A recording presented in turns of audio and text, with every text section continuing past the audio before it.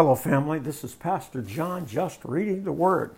Father, I thank you for your Word as it applies to our life, either through application or understanding of the history of the church, the history of Jesus Christ from Genesis to Revelation.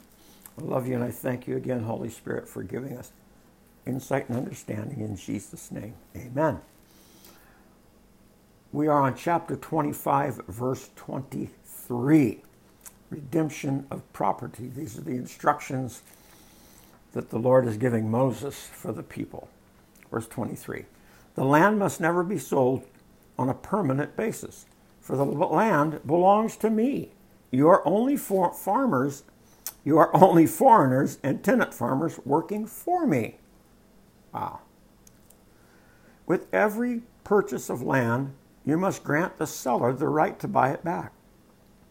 If one of your fellow Israelites falls into poverty and is forced to sell some land, then a close relative should buy it back for him.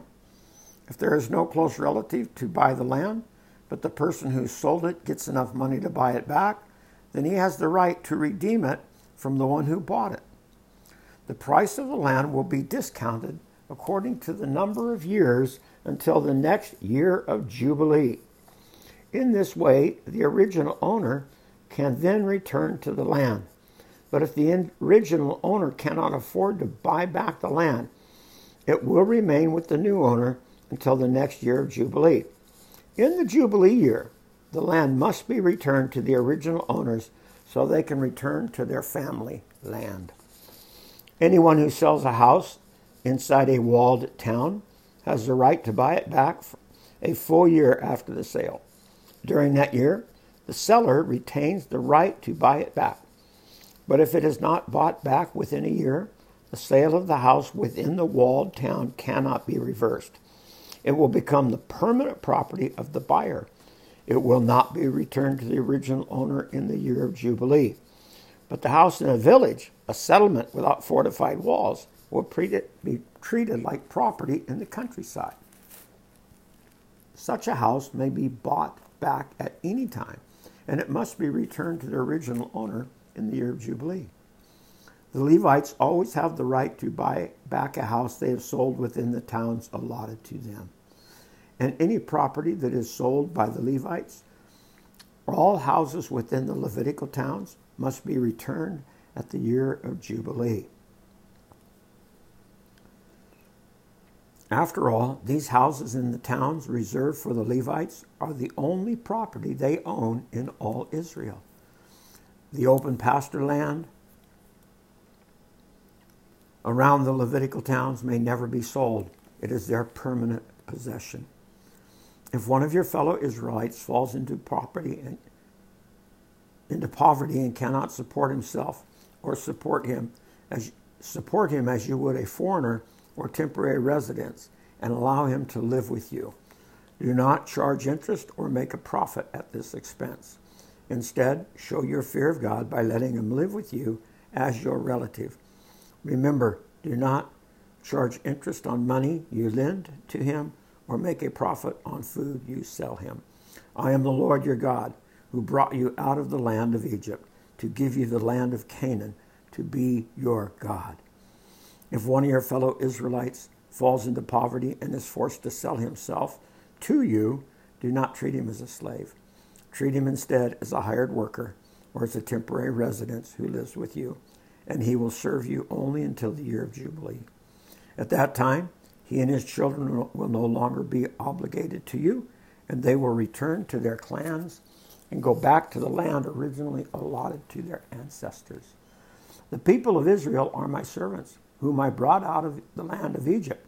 So you must never be sold as slaves. Show your fear of God by not treating them harshly. However, you may purchase male and female slaves from among the nations around you. You may also purchase the children of temporary residents who live among you, including those who have been born in your land. You may treat them as your property, passing them on to your children as a permanent inheritance. You may treat them as slaves, but you must never treat your fellow Israelites this way. Suppose a foreigner or temporary resident becomes rich while living among you.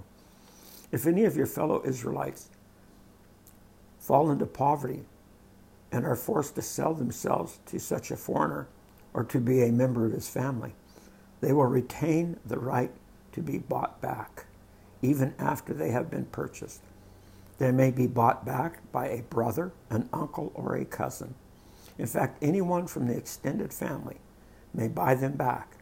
They may also redeem themselves if they have prospered. They will negotiate the price of their freedom with the person who bought them.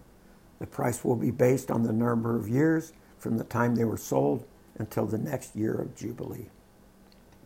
Whatever it would cost to hire a worker for that period of time, if many years still remain until the Jubilee, they will repay the proper proportion of what they received when they sold them.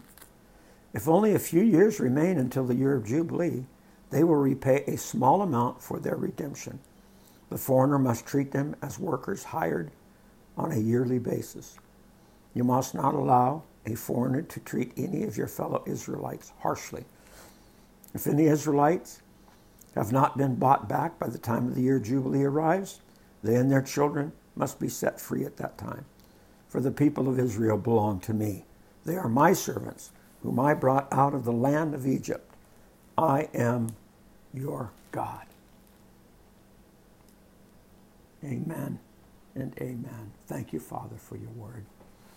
Thank you, Lord, for your redemption qualities in the Old Covenant. And thank you, Jesus, for your redemption qualities of the New Covenant. I love you and I thank you in Jesus' name. Amen.